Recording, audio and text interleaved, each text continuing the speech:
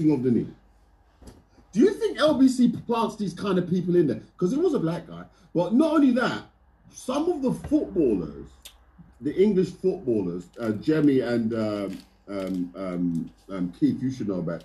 Some of them don't want to kneel anymore at the beginning of a match. Some of the black players are saying that they don't want to kneel anymore. What's that about? I mean, I don't get it.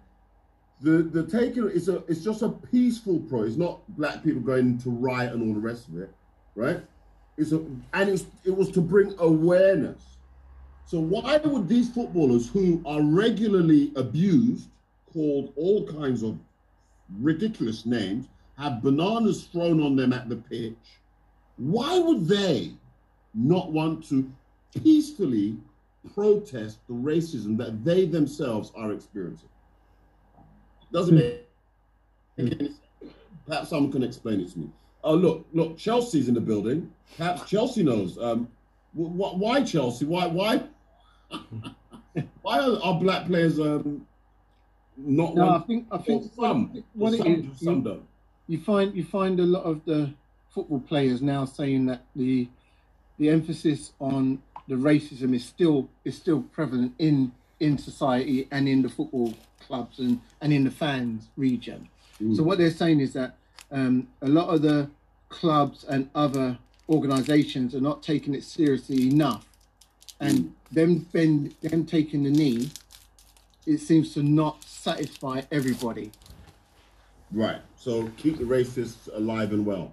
No, because they're saying that they some of them take the knee, a lot of them take the knee, but other organisations are saying that with people taking the knee, it's still not eradicating the racism that's going on. So they're saying, although they take the knee, people in the background are still being racist and doing those stupid comments. Right. Still. So they find it making a difference, Keith. Say it again, was there? Yeah, it's not making a difference. Yeah.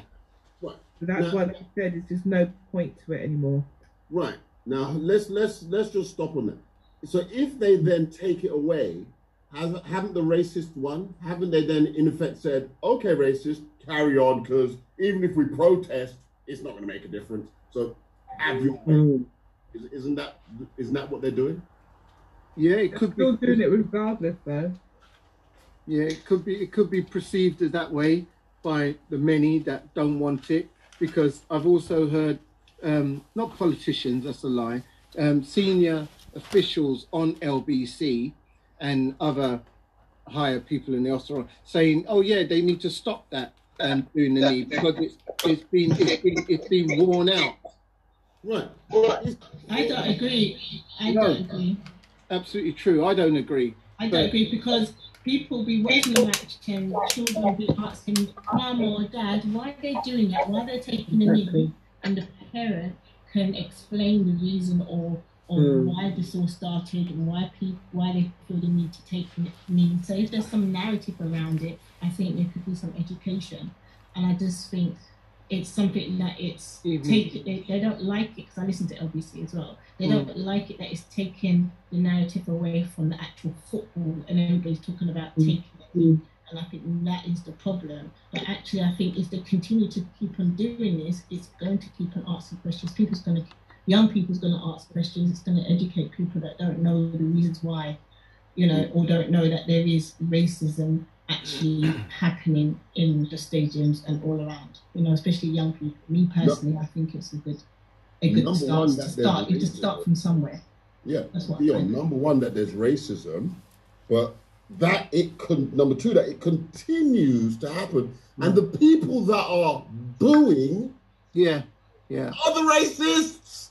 Yeah. I mean, sometimes they actually got the camera and they can see who these people are. Yeah. Right? And these are the same people that used to be doing the Nazi salutes and all the rest of it in there, and so they want to give. Remember, there's a few things we learned. We learned, was it in the 1970s, how when there was a black face on television, people would literally write into the TV station and say, "Hey, why is this black face on the TV?" That news presenter, what's your news presenter? Yeah. I forget her name, from 1970s, one of the first ones. We already Maurice Stewart. Maurice Stewart. I think there was one before her. Yeah, there was one before her. Yeah. You guys done it on the show before? Yeah. Way back last year, you done it on the show already. Yeah, and people and then eventually they did take her off the station, and then she went up north somewhere. That's right. And so it gave these people the passage, the right of passage to complain to the channel if there was black people on there, and so there became an eradication of black people on television. We went for years begging to get on. But it's still it's a little snippet here on this. Jester's got a hand up, but you got your mic on, Jester. I'm totally agreeing with that, but I'm also reflecting on how modern day thing is, because it's the same thing. Like, yeah, there might be black people presenting in that, but if they're not got white hair, or if their hair is too natural, we'd like you to just, we like you, but we need you to, so it's still going on. It's just sidelined in a different way. It's undertone, and you know what I mean? And that's in broad daylight, like, still clearly going on. Right, exactly. So this thing with the football narrative where they're trying to say it's been good. Colin Kaepernick, he took the knee since 2016. He was doing it for years. Silent protest. Adrian, talk to things. Yeah, going back to the first point that you made about the business of taking the knee, why some players might not want to continue to do that. Don't you think they're probably being put under pressure from their superiors? Because look at what's happened with Ronaldo just moving the Coca-Cola thing just out of shop, and you're talking £4 billion lost revenue. So you got to remember, these young men have gone into this football thing with the best intentions. They've done very well. They're earning £500,000 a week. But you got to understand who's paying you, and if your superiors are saying to you, you know, you need to stop that. You already, you could see what is going to happen. Yeah. Which one of these footballers is going to say, okay, like what Kaepernick has done? You know what? I'm going to leave you, and I'm going to go this way to follow what I believe in. It's that over lifestyle. So I think a lot of them are being squeezed, if I could use that word, to divert the issue. You understand what I'm saying? Yeah, absolutely. Colin Kaepernick, he lost his job. And you know, they wouldn't re-sign him. So he's out of the thing. However, what he did raise awareness. He evidenced the fact that when you raise awareness, they're quick to knock you off the pedestal. He did sue them, and there was an out-of-court settlement. And because he took the knee, when they killed George Floyd, it was like, that's why we take the knee. The evidence was there. Pinky, talk the things. I was going to say, with regards to, what do you call him again? Kaepernick? Yeah. He went through a hell of a lot in terms of not just losing his job, but there were a lot, I didn't even realize there was a lot of people, such as, what's my man now? The one in Hollywood. Who's our most powerful black actor today? Idris Elba. Idris Elba. No. You don't own anything. American. Yeah. Denzel. No. Who's the most powerful that owns? Tyler Perry. Yeah. Okay. Tyler Perry. Okay, thank you, guys. Mr. Perry. Yeah. I didn't even know that Mr. Perry was supporting him. I'm talking financially, because that's how bad they broke him. Well, Mr. Perry supported Prince and Markle. Harry and Meghan. Let's not play. Mr. Perry. Okay, let's not play. Innit? He's very undercover. Yeah, but what you notice is Mr. Perry is but one. Because when you see these things going on, these racism things, because remember, Donald Trump, the president, weighed in on this kneeling situation. And his boys, so them man, they're backing this race. Trump also spoke to the leader of the NFL, telling him, hey, you best get your people in order. Yeah, because of the national anthem, he said it was a disgrace. Yeah. Right. So then they're backing, they're putting money behind keeping racism alive and well. And that's part of the problem in this country. Yeah. The backers aren't there. Yeah. People to back up the voice, the right or the wrong, the morality of it, the injustice, all the rest of it. And this is where I do believe when you say that they're out of order. Hang on, it comes down to money. If they want to take the knee, they should take the knee, because the biggest race is inside that stadium. Yeah, of course. And throwing bananas on the pitch. And how can you not take the knee? They're still throwing bananas on the pitch. You got to stand up against it. If you don't stand for something, you will fall for anything. Very part of things. I was just looking at it, just slightly, just from another point of view. I was actually thinking, in the workplace, your place of work, you know, even like if we came on to your show now, and we came and we did take the knee for whatever principle or purpose, we're coming into your work environment, aren't we? Right. And we're putting you in the spotlight. And if we're not compliant to it because of other repercussions, then you're saying we're against you. But at the same time, we're coming to your workplace. Place of work. And so, yes, he's under contract. Yes, he did make a difference. I sat there and watched it today. He made a difference, but he started reading into Malcolm X. Again, he was of mixed heritage, trying to find out his heritage. First and foremost, trying to find a place in the world. And he was brought up by white parents. And he lost his self-identity. Then he joined a fraternity. So from that fraternity, he is in getting brotherhood, what brotherhood is about, etc. So, you know, how is he going to ever fit in when he was witnessing what half of us feel and see to this day? So what he done, again, which people love him or don't hate him, he paved the way again. You know, just again, he started reading into Malcolm X. Yes, I get that. But he did pave a way. He did make some choice, some change. But what they were saying within this recording was, had there wouldn't been an issue and he made that change, when he lost his mobility a little bit and his arm flex and under operations, then they wouldn't have come down on him so bad. But because he did it when he was in a position where he wasn't able to play on the pitch as such, they saw that as he was just whining and just complaining rather than what he was actually meaning. So they devalued his work. Right. Over and over again. And this is a classic example. Even in 2020-21, we are still telling you, doesn't matter how much we work, how much we can get up there, you ain't gonna let us get up there, are you? Until you knock us down with something silly that we believe in. And you know what? Hats off to him. He had a belief. And he brought attention. He brought attention to the situation, and you know what? Hats off to him. Absolutely. And whilst he was protesting, in fact, he wasn't even, because he'd already been removed from the NFL when George Floyd was brutally murdered. That was like, that's why we take the knee.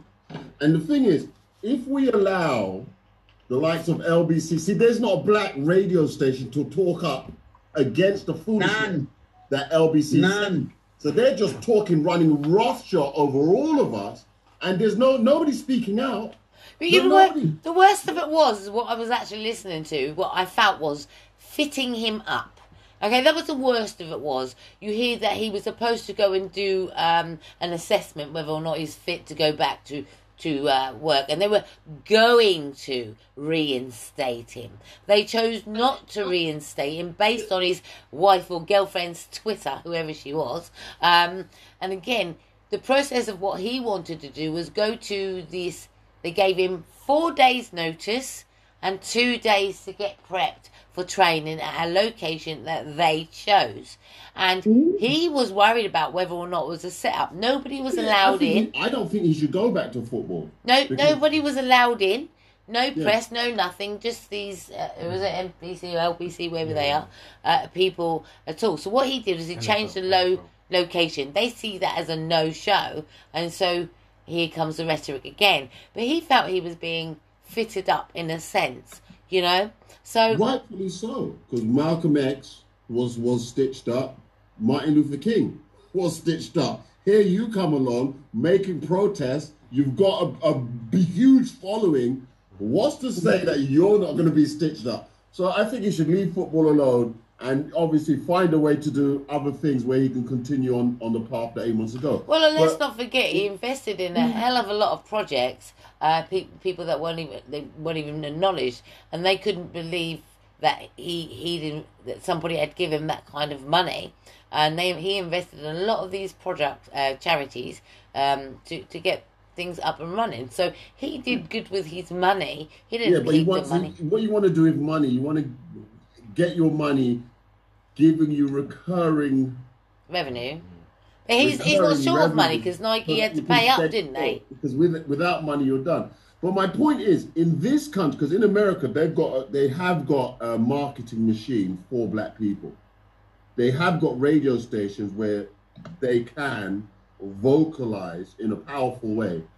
In this country, we don't. So when you get black players who are regularly abused, saying taking the knee is not a good thing, it has to make you wonder that, what are they listening to? What are they listening to? Pressure. Money. And the pressure that they're succumbing to, right? Money. They're broken. They're broken. Okay, right. Let's put you on the spot now. Let's put you all on a spot. If it came to somebody taking away your money and you couldn't pay your rent and you was going to end up facing the street for taking a knee, which one would you take? The knee or your rent? That's the point. And everyone, that is different for everyone. So I think I think it was Adrian saying that some of the players, I mean, they're getting $500,000 a game and all the rest of it. They should be smart enough to be putting some of that, because they're going to retire at 32 anyway. Footballers, how long does a footballer go on to 32? It's not a long career. So they should be putting some of that aside, a lot of that aside anyway. But you see, so they should be in a position whereby they become their own paymaster and they're not subject to somebody paying them. Of course. Yeah, that's a good point what you make, Joe. The trouble is, our young boys who are in there making those money is living a certain lifestyle, being flamboyant and showing it off and not doing as you say. So when their career is accidentally cut short because of injury or whatever, it's very easy for them to end up on the scrap heap. So if you factor that in with the conversation, what we're talking about now, you can see why they'll be quick to even come out and vocalize that, look, I'm not going to do this no more, because the disparity, imagine you earning £500,000 a week and then you have to come back down to 250 quid a week. Come on. Come on. But, yeah. I mean, so let me just say as well, the point that I'm making is that you will see, and it happens in all walks of life, in particular with employment. When look how quick what's his face, the Chelsea boy, Frank Lampard. Look how quick Frank Lampard was. England this, Chelsea this, bad man, whatever he was, and he was a good player. And I'm not really a football man, but the point that I'm trying to make is, I don't know how long it was, but it wasn't long after he left Chelsea that he found himself back in managerial position and then becoming Chelsea manager. We still don't have any prominent black football managers yet for any of the big clubs. Boom. What was that Liverpool player? He became Steven Gerrard. Next thing I'm going to say. But they didn't last long. Right? Yeah, and so you know why? But the point that I'm making is they squirrel their money away in certain things that when they finish their football, it allows them to move on and do such things. Yeah? Gary Neville, all them boys, they're sitting down on the Sky panel, regular money. Yeah? Jamie Redknapp. The only real man that we've got there is Ian Wright. And he ain't even regular. But still, he's a general, so... You know Garth Crooks has got a show on Sky. Yeah, okay, but remember, Garth Crooks is 80s, like when I was growing up, when we're all growing up. Do you know what I mean? When he was probably one of the only presenters in relation to sports. You know. Actually, I did well for his name. You're right. There's not enough. I mean, there is never enough, and there's just not enough. And particularly within football, there is just not enough. But one of the things that I think is really important for us as, parents, aunts, uncles, whatever, is that we need to teach our children, certain skills. I know that there's a game, I don't know if you guys have ever heard of a game called 101. No, I haven't heard of that one. 101 is a game that you can... Sorry? Cash flow. Yeah, that's the one. 101 cash flow. That's it. No, Joseph. How to use money. Absolutely. And interesting that you mentioned that, talking about parents and all the rest of it. We're just, because I told you we're loaded today. Who remembers this tune?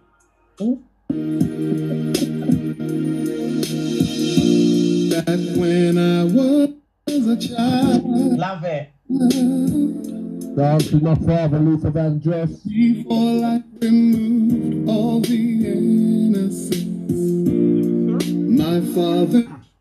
We have to spend a moment talking about. We have to move on, guys, because time is short. I told you that the evening's loaded. So this taking of the knee, as you can see, huge subject. But again, it's stressing important. We need to get a radio station. So now General Davis is in the building, and we have to big up the man himself because he saw a gap in the market that was affecting our children. And he didn't just talk about it, he went about it. Can you guys see my screen? He brought about the Manhood Academy Global. As seen in the Voice newspaper, big up the Voice newspaper. The Manhood, they're striving to make a lasting change. And it's quite amazing that what he does, and look at the mention here, boys are born, men are made. We're going to let the General talk the things and tell us, General, how did this all come into being? Where did it begin, and how is the journey commencing? You know what, the vibes that you lot have produced today, man, it's been so sweet. I've just been sitting there watching football in the background, listening to you guys like share the stories, and I just want to salute each and every one of you. Oh, wait. We have to hold on, General, we have to make you co-host. How do we do this? Crying out loud. I'll do it, Joe. Don't worry about that. All right, go on. Now, General, try thing now. Try talk. Yes. Yeah, go on. Yeah, no, I was just saying, thank you for the invitation, first and foremost. And rise up to everyone for, your beautiful stories about fatherhood, like the sharing, opening up your heart and just connecting, man. It's just like when you go to someone's yard and everyone's just there, their socks are off, they're just there chilling and their vibes in, Yeah, man, it was nice and natural, do you know what I'm saying? It was nice, the natural conversation. I feel a little bit weird just talking about manhood now. It just feels like, like the conversation's been set to a certain bar. Right. and it's just been sealed. Right. And I'm here coming with a cheeky plug. I'm like, nah, man, I don't want to plug nothing, but I will do it, because if I don't, man, I'll get in trouble still, No, we welcome what you're doing, because in looking at your website, you know, you guys have a mission to help, and because there's many fatherless boys and girls for that matter. I noticed you also address the young girls on your website. So somebody needs to take up the slack. And what we've noticed, because we taught the things every week, and through our journey in this past year, we've come together as a group and solidified, because we've seen the gaps and we've talked about and expressed it. And there's people like yourself who want to do so much more. And it's great when you guys come on the platform and share what you're doing, because this is what we're looking for in the Black community. The thing is that our community, we just don't have a big enough voice in terms of like having a LBC where we can talk things all day, all long, because we've got so much to say. So what you've got to say is humongously important. I mean, you're on a journey, you're on a mission. You're doing things, helping young boys. Look at the stabbings and all that's going on. This level of foolishness. And of course, you're unplugging the reasons why these things are happening. Yeah, it's true, man. It's true, and it's a necessary conversation. It was never a conversation I wanted to have. Like growing up, I ran away from that topic of manhood. It was just like way too tense for myself. Right. I just wanted to have fun. Do you know what I mean? But obviously, when you get to a certain age, that conversation confronts you, and you have to make a choice. Do you keep on running, or do you confront it and transform it? And that's what I decided to do. And so what help did you get on the journey? I mean, how did you go about that transformation? Because you had to transform yourself first, didn't it, before you could. In life, yeah, like if you don't change things, life will change things for you, innit? So I didn't make the choice by myself. Like circumstances brought the breakdown of relationships, like all kind of mad things that, I'm sure a lot of you guys can identify with. I just wasn't happy with where I was in my life, and I had to make some changes, innit? And to make those changes, I had to step up. I had to step my game. I had to rebrand myself, if you want to use that term, become a better version of myself. And that's all we teach the young boys that we connect with. It's them becoming a better version of themselves, whatever that may look like. And manhood is a term that we use to help them frame that conversation. Yeah. How do the boys connect? How do you connect with them, or how do you come together, you and the boys? Yeah, so their parents, like the parents are key. And we've also got like a parenthood space as well. So we don't work with no young person in isolation. It don't make no sense. Imagine you're working with little Tyrone, you're doing great work, and then you send him home and he goes back home to dysfunction. Like that don't work for us, it's a waste of time. So we do try to engage with the family as well, with the mum, with the dad, just to help them heal as well, because all of us are in this together. One thing that we do know is the young boys that we're working with, there's a lot of pain, man. Like you're talking about 5-year-olds with trauma, like anger. You mentioned dad, like you see them, that it's like, wow, that is it's mad. It's crazy. Right. It's scary as well. It's like, how can they be exposed to this? What are the parents talking about for this little 5-6-year-old to be like this at that age? It's not acceptable, Right.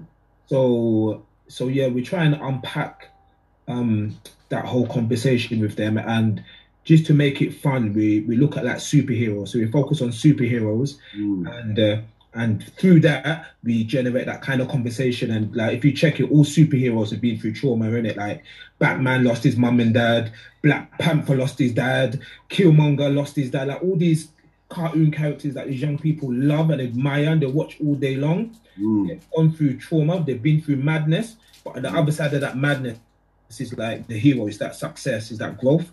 So it allows us to put the young person at the position of as a passenger or a spectator looking at something. We can talk about it, there's no friction there, and then we can reverse it and start, okay, so what would you do in that situation? It makes it more fun and more digestible. Because sometimes I can talk to my friends, like I've got football on Sunday, every time I go football, we always have those serious conversations, and I'm just like, you lot are still young boys, like you lot are still like 7 years old, 8 years old, and you've got grandchildren, but you're still young emotionally, because you've not had someone to transform whatever they've been through, and our young people are in danger of getting trapped. You get trapped emotionally, and then they just don't develop. Physically they develop naturally, but emotionally they stay the same. Right. It's amazing that you're unpacking this. We had Scotty Scott. I don't know if you know him. We had him on, psychotherapist. We had him on last week, and he was talking about trauma that our young boys, that is in our community. It's not just the children. The parents have gone through trauma in their lives as well, and sometimes that's coming out and being passed through to the children, and then you see this cycle continuing. So it's interesting that you're talking along the same lines that he was mentioning. So parents direct their children to you. That's how the relationship begins. Yeah, more often than not, or it might be social services. Sometimes it might be the police. It might be the school. But where are you based? We're based in North London at the moment, but also we do stuff digitally. So we've got a session tomorrow at 10 o'clock online. So we've got online programs, and also we've got physical programs as well. Right. So a parent would direct their children to you. Yeah. And how does that work? Hi, my son's having an issue. Can you help? How do parents do that?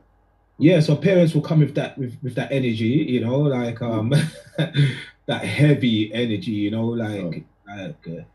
some crazy stuff has been going on. Right.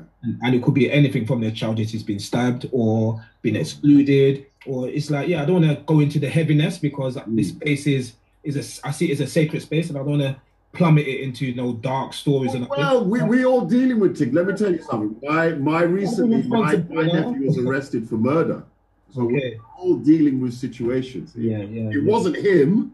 Fortunately, he just happened to be in the park where it happened, and the suspect was black and a teenager. So they just arrested all the black teenagers that was in the park. Right?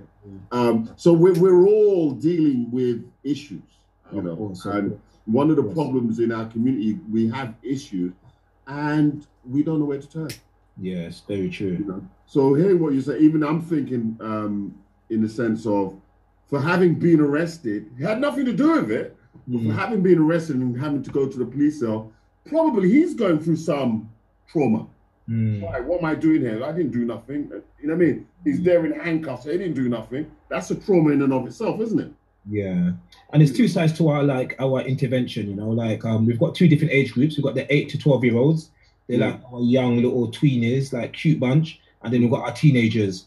It's like light and day. Like the younger ones, there are so many questions. Their eyes are open. They're inquisitive. The teenagers, they've been through a lot, man. Like, hoods up, head down. Like, society is beating them up, and we're going to have to try and uplift them, Right. And it's very much about not teach them about what manhood is, helping them discover it for themselves. But also, once they've found it, then what? It's not about this understanding. It's about being able to apply it. So we need more young leaders. We need more young ambassadors, young business individuals. We want them to, take our...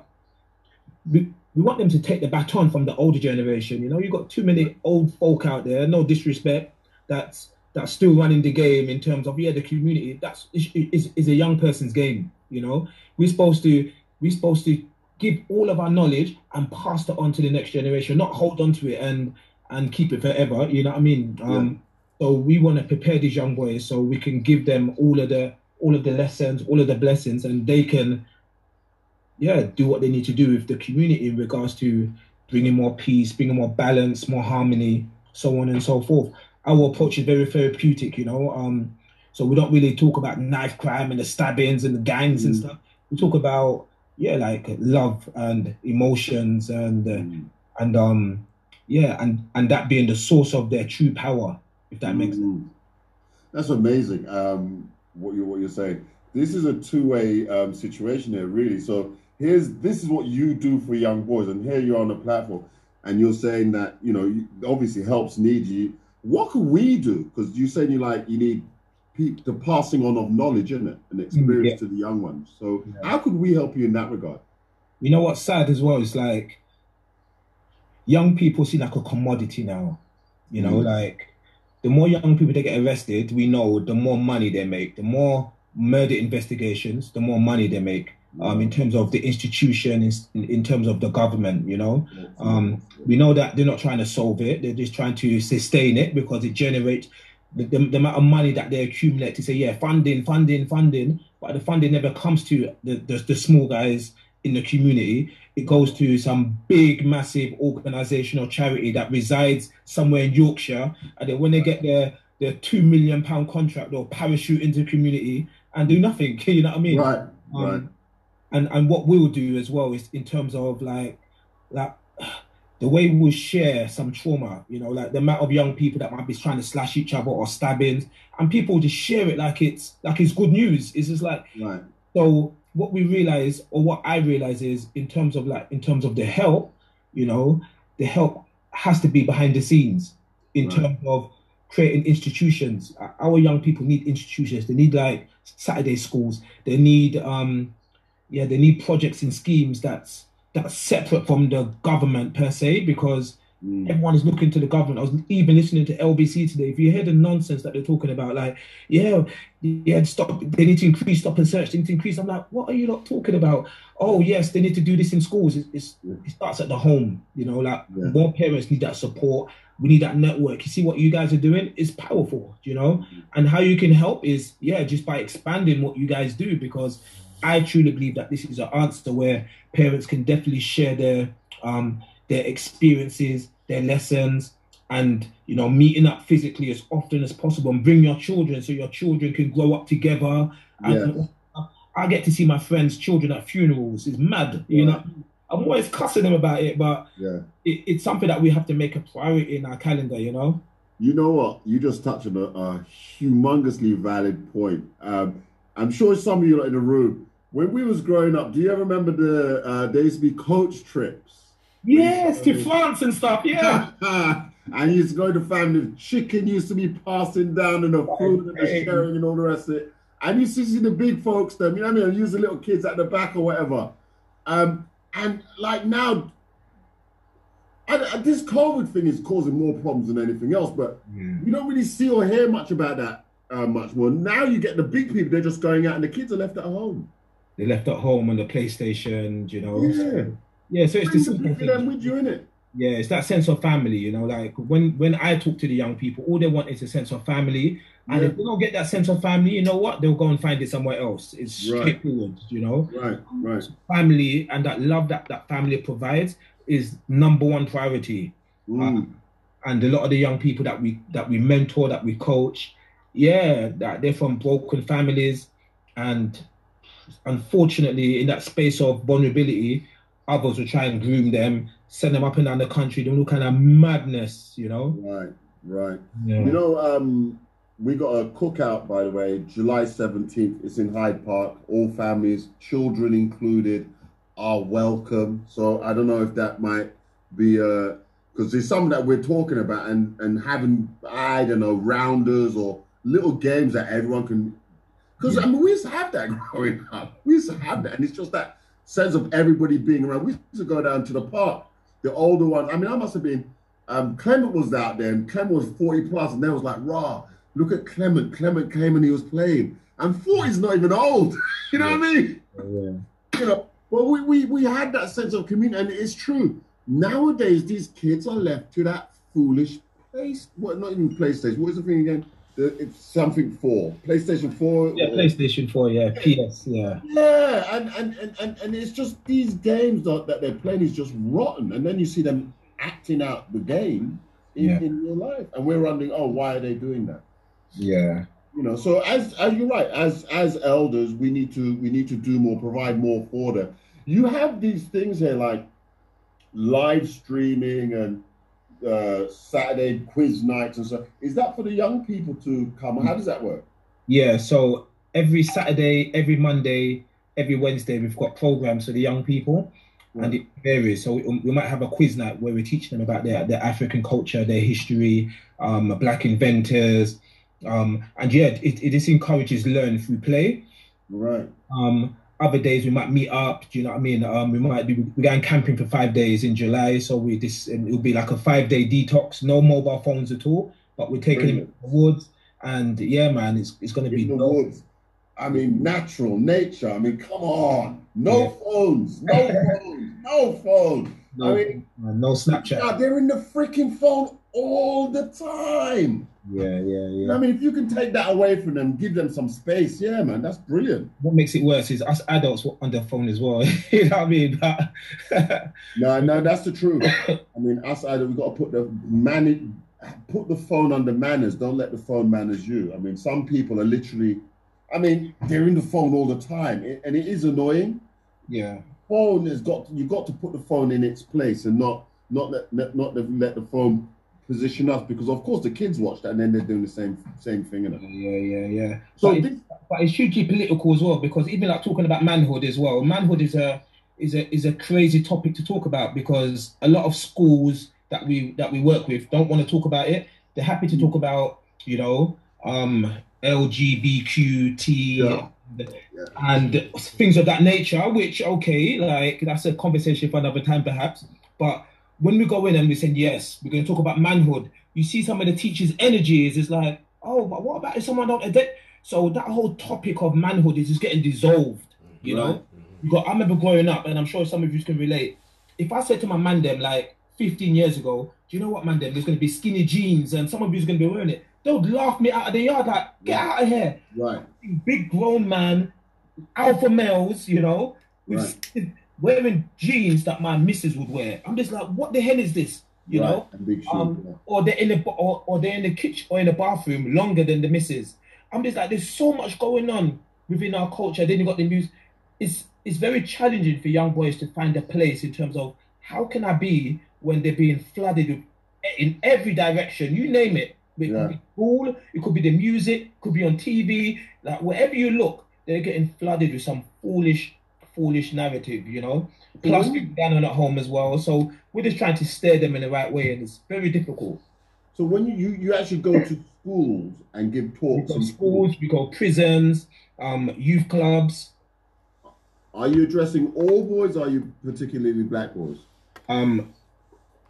Black boys, but all boys, if that makes sense. I can't go into a school and say, oh yeah, just give me your black boy. No. And the beautiful thing about manhood is it surpasses skin color. Do you know what I mean? So we're looking at like your values, like what do you stand for? What are your principles? Is it integrity? What's your purpose? What's your vision? It don't matter where you're from, you can relate to that. But then when it comes to the issues and the narrative, that narrative is attacking young black boys in particular, because statistically, if you're young and black, like statistics say you're doomed, like in a nutshell. Do you know what I mean? Whether it's mental health, whether it's you being educated, whether it's employment, like your life chances are reduced, and it's very, very sad. Right. So how big is your organization at this moment?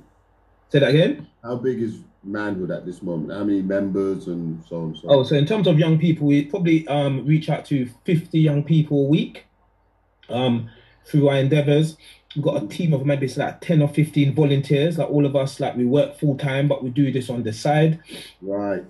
So yeah, we're juggling. Do you know what I mean? We're juggling.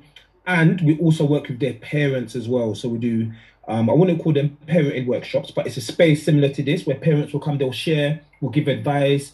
I'm a parent as well, so there's things that I need to learn. I'm not the finished article. So we're just trying to create that hub and trying to build trust, because what we find is parents only contact us when it's too late. Right. So they've seen all the signs. Right. Nothing. But now it's got to the point of no return. Now they're belling our phones and say, oh, can you help us? I'm like, wow, like what's been happening for the last 10 years or the 5 years, So we want parents to be more proactive. Sometimes parents are in denial. It won't happen to me. It won't be my son. No, my son's too good for that. Yeah. Not realizing that their children are up to stuff they don't even know about. Exactly. Yep. So how would you, get parents to come to you sooner? How could that work? How can we get parents to come to you sooner before it goes too bad? Right, we just have to just be true to ourselves. We have to just recognize that, there's certain things going on in our community. Turn off the TV, stop listening to what the TV is saying, and we have to start saying to ourselves, we have to take control of our situation. There's too many young black boys that's dying. It's just ridiculous. I don't know how bad it needs to get. Maybe they need to push more vaccine. I don't know, but things need to get worse where parents are more proactive and they take action sooner. All of us know Yeah, like families that need support. Like we need to be standing for families as well, you know. Right. My friends like they're aware of what I do, and what we can't do, we can't make them feel guilty for what's going on. And it's that shame in it. It's like, oh, I don't want no one to think I'm a bad parent. And it's that ego. We've got massive egos in it, and I get that we're kings and queens. So I understand, and yeah, like we got our crown in it. Like it's very important to us. So we make sure we approach this with like we're very delicate with how we communicate with the grown folk about their child who's doing all kind of madness, you know. Right. So in terms of volunteers, because you mentioned that you guys are volunteers. If I wanted to be a volunteer, could I be a volunteer? 100%, man, 100%. Like we're looking for like mentors. Getting mentors is not a problem. What we do struggle with is getting someone that's really good at the business side in terms of like the admin systems, processes.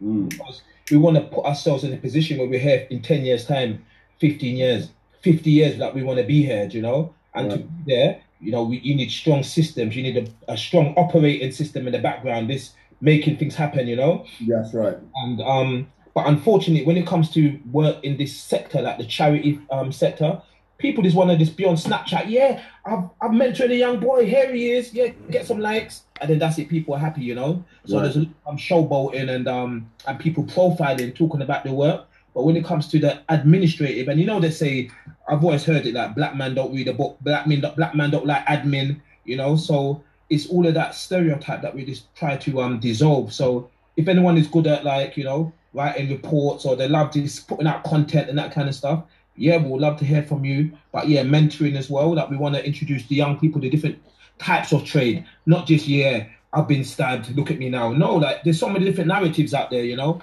Right. We expose our young boys to these different narratives. And like I said, we work with young girls as well, you know, through the Women Academy, and their narrative is different, but the core is the same, you know. Right. I saw that about the young girls. Yeah. Weekly sessions instilling a strong moral compass in our girls, guiding them on their journey from girlhood to womanhood. So you're based in Tottenham, is it you said? North London? Based in Tottenham, but we do work all over London. I mean, in my mind, you guys must be sort of overwhelmed. In my mind, it's like you've got a never-ending amount of work, or am I sort, you know? Yeah, there is. You get everywhere. There is a lot of work. We wish that there wasn't, but right, you know, because at the end of the day, we want our communities to be safe, you know. But for that to happen, we need to put in this kind of work. And when we look out there, a lot of people are just skating around the conversations of like, yeah, what kind of man are you? Like, we could talk about manhood, but there's different types of men. We've got waste men in our families. Like, how do we address that? We've got women or we've got men that like to do things with little children. Like, how do we address these things from an educational standpoint? So, you know, parents need to be aware of what is actually manhood. Being a man and being a male is two different things. So just because you're grown, it doesn't mean that you're a man. A man is about your behavior, your decisions, your choices.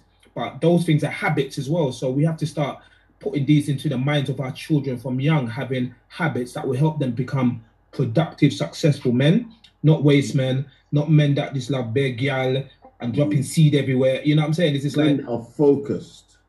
Yes, men of purpose. Yes, direction. Absolutely. I mean, there's a lot to be said, really, because you're looking for volunteers, mentors. You guys you're in North London, and you how do you venture out into other communities? So you said you do. How do you do that? No, and I saw a question in the group about how has COVID affected us. So what COVID has done, it has allowed us to not go anywhere, but do everything digitally.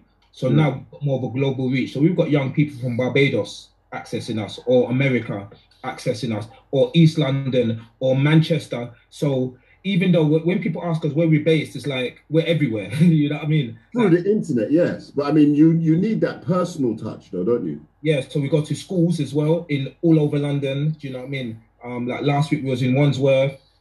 Today we was in Tottenham. Next week we're going to be in Northwest London, like Housden. So we're all over the place, you know. I mean, if I were just to do a quick consensus in the room, how many of you would like to volunteer to help Manhood? I mean, look, the hands are going up. Hands are going up. Hands are going up. You know what I mean? So, I mean, I think it's an amazing work that you're doing. I mean, it really, really is. And, you know, in terms of like, if I wanted to mentor, have you got because it wouldn't be just me showing up and talking anything I want to talk. Is there sort of a program? Is there sort of a training facility, some sort of, you know, lead into servicing or working with your organization? Is there some sort of... Yeah, so you have to be like interviewed. We do like the police checks and all that kind of stuff. We go through like a full induction to make sure that you're aware of our organization. There's training as well around like child protection. So we make sure that you're ready, you know, because... How long does that take? It takes about like 4 weeks-ish, you know. And you got to remember, we're dealing with people's children, innit? So we have to make sure that we lead with our best foot forward.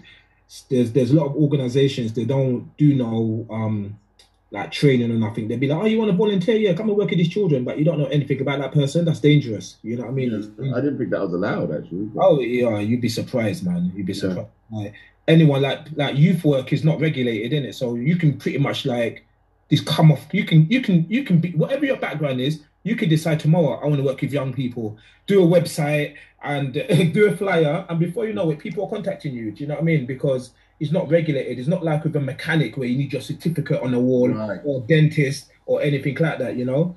Right. You can tell people, yeah, I've been stabbed 2 times, 3 times and I survived. Yeah, I was a bad boy. Look at me now. People be like, oh yeah, tell me more. Can you mentor my child? But wait, I just told you that I was a, you know, like a terror, you know what I mean? I've not told you that I can change a young person's life around, but it's our aspirations, isn't it? It's like we got low expectations of our children. Like we just want to connect them. Not to say that their stories are not valuable, but that's the only story that we tend to hear. Yeah, I've been here and look at me now. But what about the fathers or the men who've been doing excellent? What about the programmers and the mechanics and the geeks? Like it's there's a whole world of wealth, but our young people being robbed and they've been given one narrative: bad boy, bad boy, bad boy, bad boy, roadman. Like that's the issue, you know. Like that's not our legacy. Like we were kings and queens. Do you know what I mean? Like I've been Egypt. You know, you can see how amazing we were.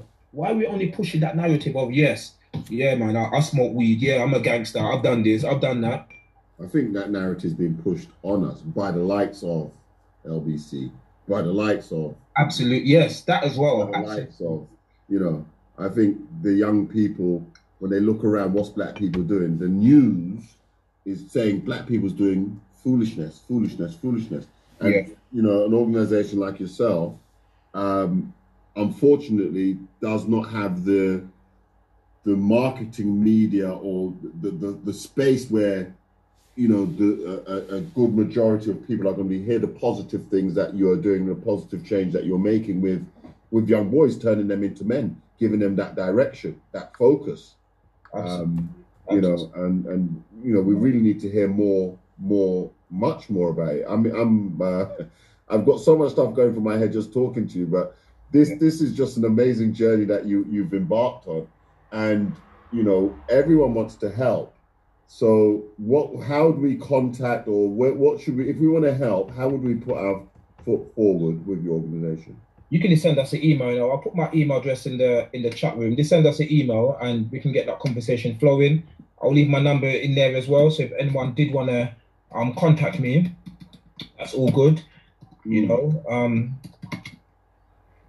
was talking to one of my friends here. She does like fostering for like Brent Council, and she was telling me that a lot of young black boys and girls are just like, no black parents are coming forward for them. You know, it's like our children are not wanted.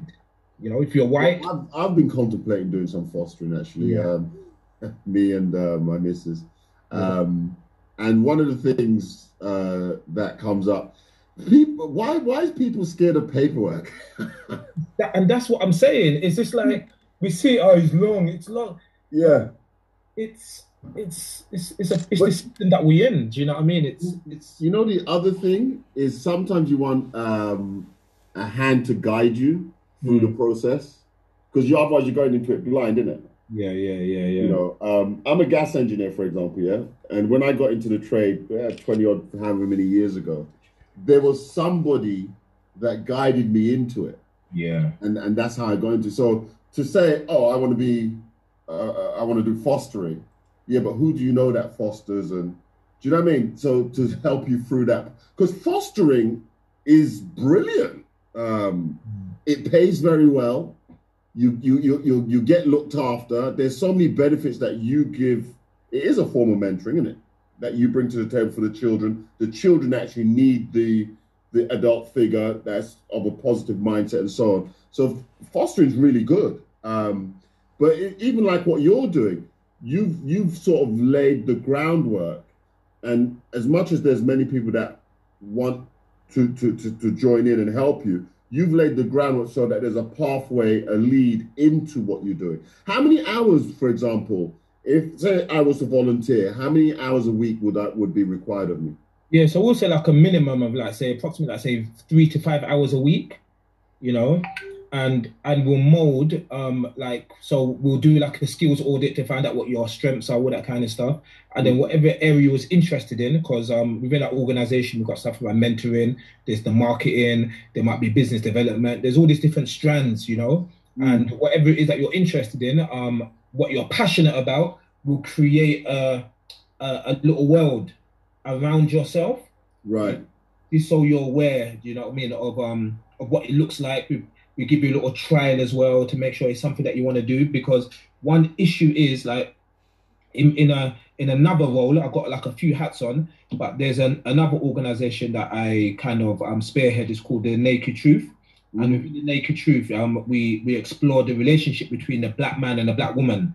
Right. And then it's a short story. Like this was maybe like a few years ago. I was in Westfields in Stratford, and I noticed that if you're a black man and you're walking with a white woman, no offense to anyone in a mixed relationship, but that's not the conversation that we're going to have. But if you're a black man and you're with a white woman, you're more likely to hold their hand or to, you know, like to have that physical contact. And I've sat there and we've got statistics to show this. But if you're a black man and you're with your black queen, like you're not even touching her. Like you might not even be with her. Like she's walking in front. The whole energy is wrong. Like literally. Right. So when we strip that back, it's like I can only speak for, I can't speak for women, but for men, we've got issues with commitment. Like there's something going on with commitment. Like, do we want to commit to our queens? Do you know what I'm saying? Yeah. What? And why don't we want to commit? So when we're working with the young boys as well, it's like that commitment issue is still there, you know, where people come in that young person's life, that young person's vulnerable, dad's left him because of commitment. So now he's like at that stage, a mentor will come in and say, yeah, I'm here. And then when circumstances change, oh, I've got a new job now. Like it's that young person's going to be left traumatized again. So, right. So we are very, wary of who we kind of connect with young people, because people always in and out, just like young people that go through the criminal justice systems, you know, it's like one day it will be this person and then it will be a next person. Our young sons need that consistency. Absolutely. However that looks, do you know what I'm saying? However that looks. Not okay, I've got something else going on. I'll see you later, young person. Bye. But isn't that problematic in our community? Because what you're saying there is you might get a mentor come on board for now and then a new job or something come. So isn't that financial, isn't it? It all boils down to money, innit? Because I know fostering, for example, you get paid quite a lot of money per child. Yeah. So when people get into fostering, they tend to stay in it for a lot long because it's paying well. Yeah. But when you're doing something where you're volunteering, some people are volunteering because they got a bit of free time at the moment. Do you know what I mean? And then something comes along the way. Oh, I ain't got that free time no more. Yeah. And, you know what I mean? I'm sorry, but I gotta go. And that's a disaster for the children, isn't it? Because they get attached. Yeah, you know? it's something we try to manage, because this is definitely not a job. You know what I mean? It's like I didn't wake up one day and said, yeah, I want to do this. It's stressful. Like hearing mums cry because their son's got a slash on the neck. Like it's mad what goes on. Yeah. You're getting the brunt end of it as well, because it's when things go bad. You know? but we do it out of love. But at the same time, we've been able to identify like the needs. Do you know what I mean? So we do ask people like, if you're going to commit, it's best you just give like 1 hour. You know what I mean? Like, like you can give 1 hour. You know what I mean? Like set your expectations like really low. If you can do more, then that's great. But we do want people to grow with us as well. Like, because when like I've been mentoring like young people like 10 years, 15 years, like we don't let them go. It's not a case of see you later. Like you're my little bro, like for life. It's that real. Do you know what I mean? And, and they'll come into your life, then they'll get a job, they'll go, then they'll come back. And it's being that kind of father figure. You know, I don't really like to use that term, do you know what I mean? But it's that energy that the young person needs to know that I can go to Davis anytime. It's not a job, it's not youth work. Mentoring is like, even mentoring, you have a little image of your head like a mentor. Like we need like more father figures and more big brothers. You know what I mean? Like more people that care in the village. You know they say it takes a village to raise a child. Yes. It's a village of mentors. It's not a village of organizers. It's a village of human beings. We just need to be human beings that care. Full stop. Yeah. You know, once you start putting in organizations and all these labels, it becomes more complicated. We just want to make it as simple as possible. If someone cares and you want to connect with a young person, we can definitely help make that happen. And also, just encouraging more fathers, because what we find is more fathers need conversations about manhood as well. They need help, mental health. We know the statistics already, but we can't judge our brothers. You know, we just have to try and work with them. And our sisters need help as well. And we can't judge our sisters. We just have to, we're all in this together, you know, like that's how deep it is. Yeah, and we want to build each other up. 100%. Have young men that you've helped in the past come back? Yeah, 100% they've come back, you know, they've gone on and created, you know, so instead of coming back, they'll go away, they'll create something, and then we create a pipeline. Do you know what I'm saying? So we don't always want them to come back. We want them to sometimes go forward, and then we'll bring young people forward to them as well. And that's how we grow as well. Do you know what I mean? D Naturals, Naked Truth is brilliant. Is that something you're familiar with, Naked Truth? Yeah, that's what when we're talking about, like when I was in Westfield and the issues with black men and black women and commitment. Yeah, it's the same. That's Naked Truth that we was talking about. And all of it is one and the same. So we work with their parents through like Naked Truth, getting them to talk to them to the father, man. Do you know what I mean? Like our sons need something, you know what I mean? And then we do like the Manhood Academy where we talk about manhood and toxic behavior, you know, what is forgiveness, all those kind of things. Teresa says, our young kings in relationships now are very demonstrative. They are not like us. They show they care. Hold on, Teresa, I think I'm reading that wrong. Where are you? Let me, hold on. I'll make you co-host and then you can unmute. No, you were reading it right. Hi, General Davis. I was just saying in relation to, can you hear me? Loud and clear. Yeah, I was just saying in relation to when you were saying about showing affection, that what I notice is that our sons and daughters are very affectionate to each other. They've learned to be more affectionate. I've seen that when I'm walking along the streets. Even the other day, I was just walking down Clapham.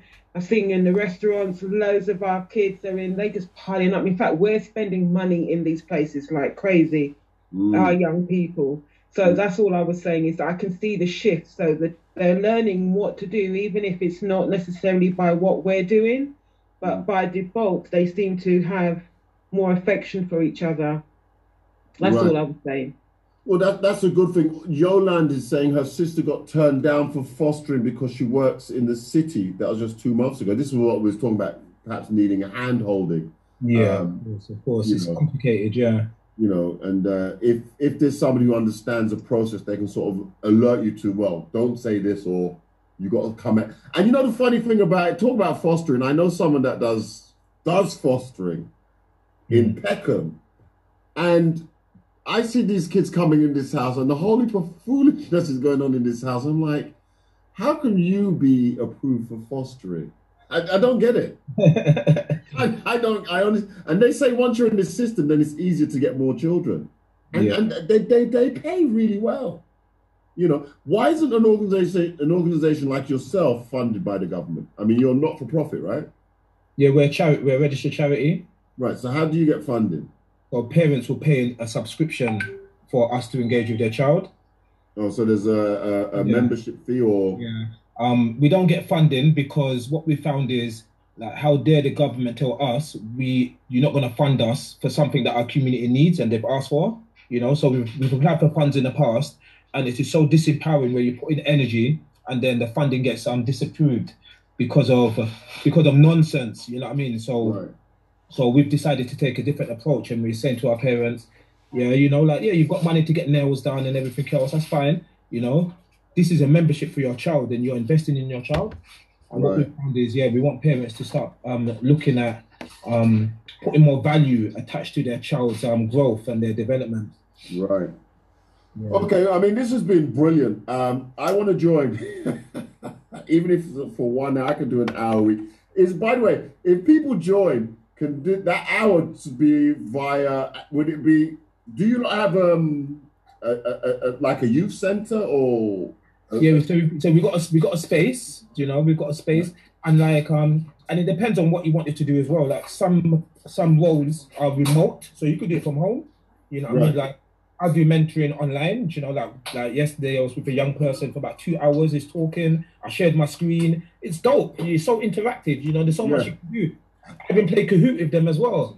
And I won, of course, And you won. Yeah, we could. There's a lot that could be done. And the thing about it, the need is huge. I mean, as you're talking, I'm feeling your energy. I know that there's so much, but more importantly is getting that message out of what you're saying, getting that message out so people know that there is a place such as what you're affording, and really it's not to wait too long to use the space. Don't wait till the child is engaged in gang activity or foolishness. Really show them that there's a space that they can use. Well, no time like the present, really, so that the things that are affecting the children, it doesn't get to that. The children are better able to and equipped to handle it, because there's a lot of foolishness going on nowadays, isn't it? Absolutely. I'll put a link. We've got a documentary on BBC iPlayer at the moment, so I would encourage it, just so it gives you a visual of our work and like.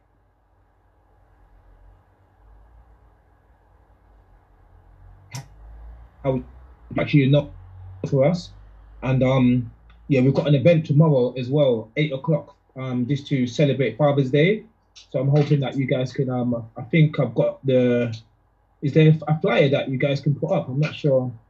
Have you got one? Yeah.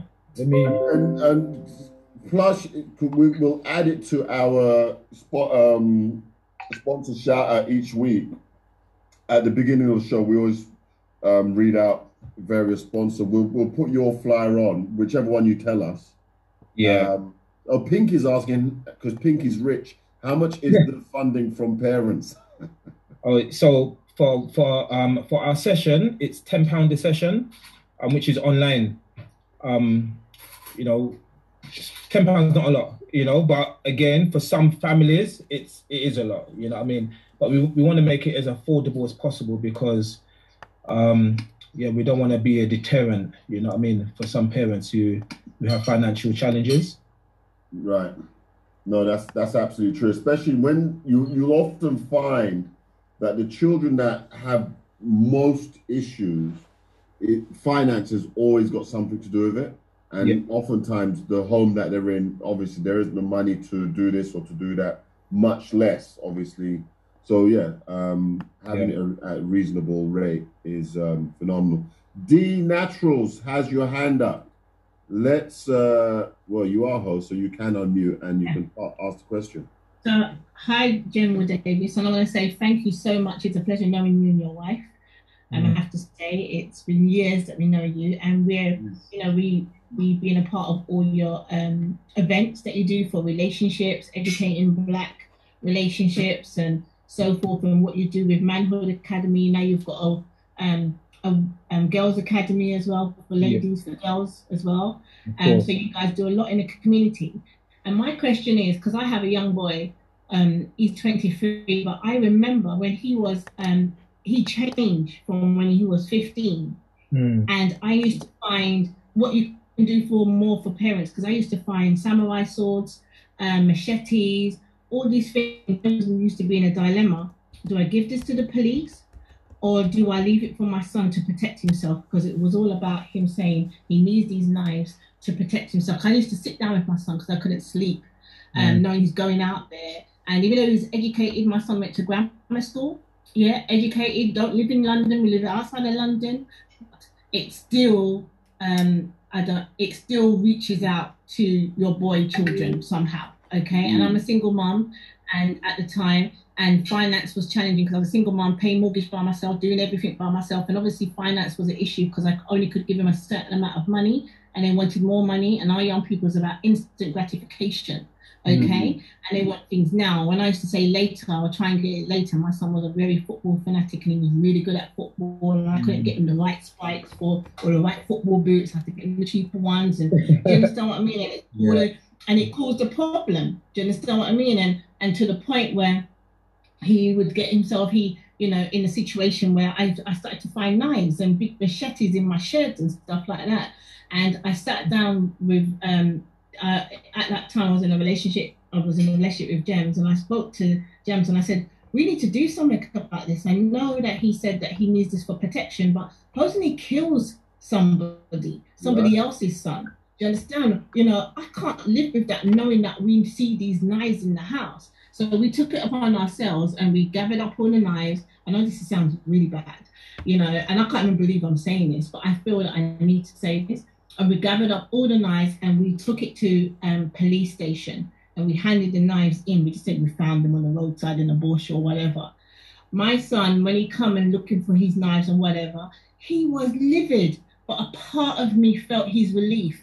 A part of me felt his relief that he was glad that I stepped in. He was glad that I took those knives, took those big machetes. There was big samurai swords bigger than me. Do you understand? But I think a part of him was relieved that I took those knives away from him, took that responsibility away from him. So I just feel that I'm a therapist, okay? And even as a therapist, and I work with other young people, and knowing that my son is going through this, and that my son's, maybe was selling weed and all that stuff, that I had to kind of take away that shame of that my son's in this situation and face it and deal with it.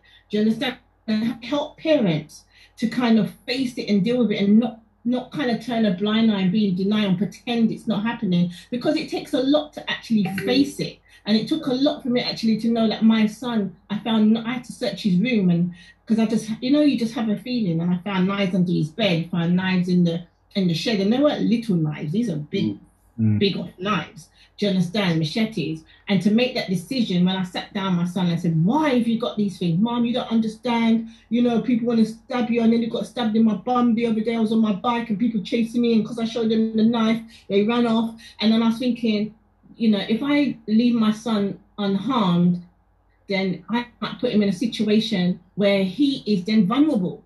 Do you understand? But I'm glad I took the decision to take those knives and samurai swords and all that stuff away from him, because now he's a different boy.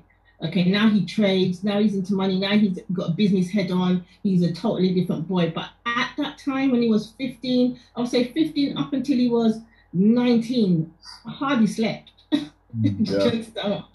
hardly slept. And he was my first child. And as a single mom, it was tough. Tough. And they don't want to listen to you. Do you understand? And sometimes I think we need to take that responsibility away from them. And you're taking a chance that if I was taking a chance, if he got stabbed and he didn't have a knife on him to protect him and he died, that would have been on me in a sense. That's how I was looking at it. I had to think about, if he killed another child and went to jail for killing a child, that would be on me too, because I saw the knives. Do you understand? So it is such a difficult. It is, and I would definitely encourage everyone to watch Lion King, because Lion King touches on that straight away. Like when Simba is he's a king, innit? Simba's dad died, and then he became king, but then through his uncle Scar obviously manipulated him. Simba ran away, innit? He ran into the wilderness, and that's what our children go through. They run away. and then he found two idiots in it, like Timon and Pumbaa, you know, that started teaching him some next philosophy, some next ideology, and so on and so forth. And that's where a lot of our children end up when they start getting into secondary schools, you know. That whole period is called rites of passage. Now, all of our sons, you know, have to go through a rites of passage. They have to go and find themselves, and they can't find themselves in the armpit of the mum or dad. They have to go out there. And that's why in every indigenous culture known to man, there was something that's called a rites of passage. When the young boy reached 13 years old, the men, the uncles, the dads would just take, like, it doesn't matter what the mum say, your son is coming with me. All of the young boys are going into the woods for months. And that's where they're tried, they're tested, they learn, they develop a strong core. And then after those months, they come back into the community celebrate, yes, my child is a man, he's a man. And then, you know, he's inducted and he becomes a part of whatever's happening in that village. Or they don't have that in this country or in the Western Hemisphere, you know. You've got adults calling their little 5-year-old, well, I got a little man. It's like, no, he's a little boy. He's not a little man, he's a little boy. And he needs to go through a rites of passage. And if we don't provide a rites of passage for our children, you know what? Babylon is going to do it. Do you know what I'm saying? And we know what Babylon is like. That's why a lot of our children are lost, because they're lost finding or looking for manhood. But again, the illusion is there, innit? Society says, yeah, you can get manhood by having bear gyal and going country and selling drugs and having... That's not where you find manhood. Do you know what I'm saying? So one thing that we did, like we took a group to Gambia 2018, 14 teenagers, took them to Gambia. And I'll talk about that another time. But again, like, these are the kind of things we have to extract our sons out of their community where they can find themselves away from their comforts, their creature comforts, you know? Yeah, take them out of that environment. But my thing is as well, and I hear what you're saying, and I remember that you did that trip and it was fantastic. And the experiences that I heard for the feedback of the young men was brilliant. But when I was in that situation, I felt so alone. I felt so scared. I didn't know what to do. It was a terrifying situation. And I feel that a lot of mothers are in that situation. A lot of mothers know that their son are in certain things and just hoping for the best or don't know what to do. And, you know, how can we support those single moms or those single dads to be able to guide them, the boys from a distance, without them feeling that we're putting ourselves on, because they don't want to hear from us. But we have to be smart in regards to how we communicate with them, so they don't feel that we're talking to them. Do you understand what I mean? Because, you know, they don't want to hear from their parents. They want to hear from other people. So we have to be smart, you know, and manipulate them a little bit. And it's about, you know, what can we do to hear that? You know, what can we do to make them hear something? I had to bring a mentor, my friend that was a mentor, to talk to my son. I tried everything. Do you understand? And my friend did get through to him, but my son only wanted a little bit of it. And then he's doing his own thing because he was, how can I say, one of the top dogs in his, you know, it's all our hierarchy, isn't it? With how can I say, with the boys and the people that follow them. And my son is very much a leader. Okay. So it's very hard. He's not going to listen to his mom. He's not going to listen to, and it's about how do you find the right person for them to listen to? Because even though they pretend they're not listening, they listen. Do you understand what I mean? I hope I'm coming across right.